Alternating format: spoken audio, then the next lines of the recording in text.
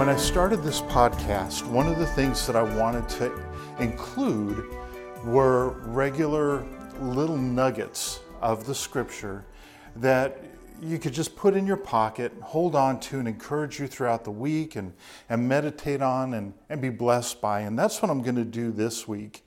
And what we're going to look at is just Psalm 103, verses 10 through 14. And this talks about how God doesn't deal with us according to our sin, how there's mercy and compassion. And for me, this section of Scripture has always been really important and a comfort, because when I fail and when I sin, the guilt and the frustration that I have, sometimes you get to that point where you wonder, does God really even love me anymore? I've asked for forgiveness for this so many times. It's just like a broken record.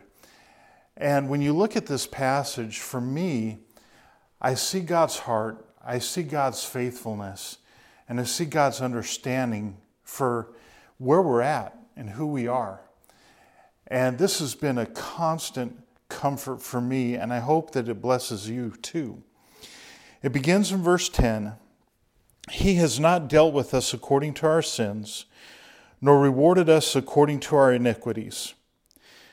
For as high as the heavens are above the earth, so great is his loving kindness toward those who fear him. As far as the east is from the west, so far as he removed our transgressions from us. Just as a father has compassion on his children, so the Lord has compassion on those who fear him. For he himself knows our frame, and he is mindful that we are but dust.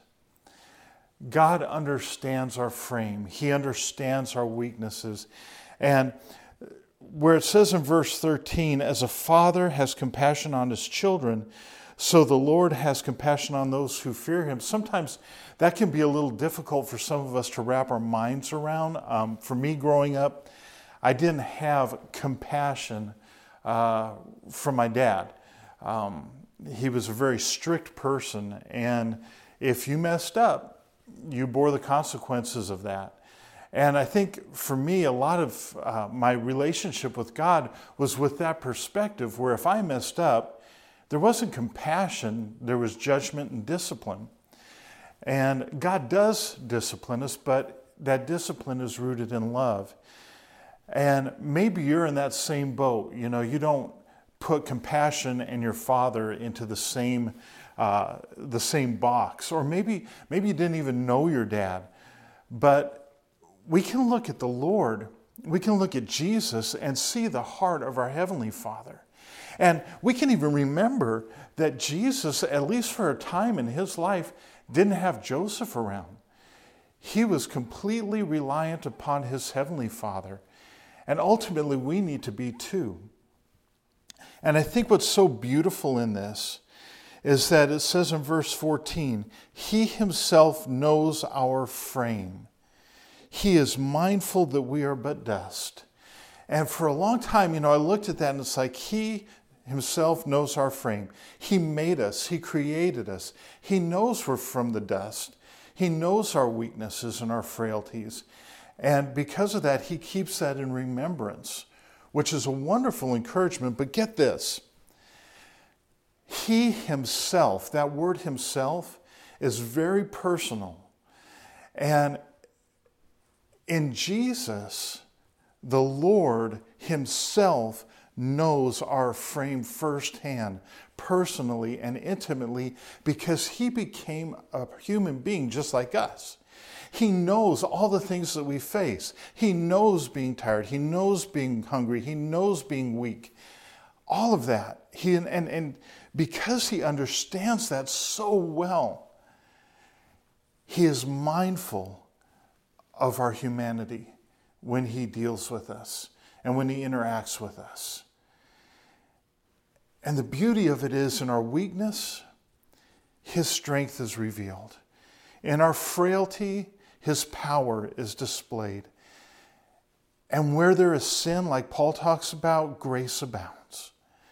So I want to encourage you. Maybe you're wrestling with a sin or temptation, and maybe you're just wondering if God doesn't love you or you're not matching up to perfection. The reality is you're not matching up to perfection. God does love you, and He understands your weakness. Run to Him, hold to Him, and let Him embrace you in His love and His goodness and His compassion, because you're so precious to Him that He came and dwelt as a man and gave His life on a cross to pay for the very sins that we fall prey to, that we give into. Let the Lord embrace you in His compassion this week. God bless you.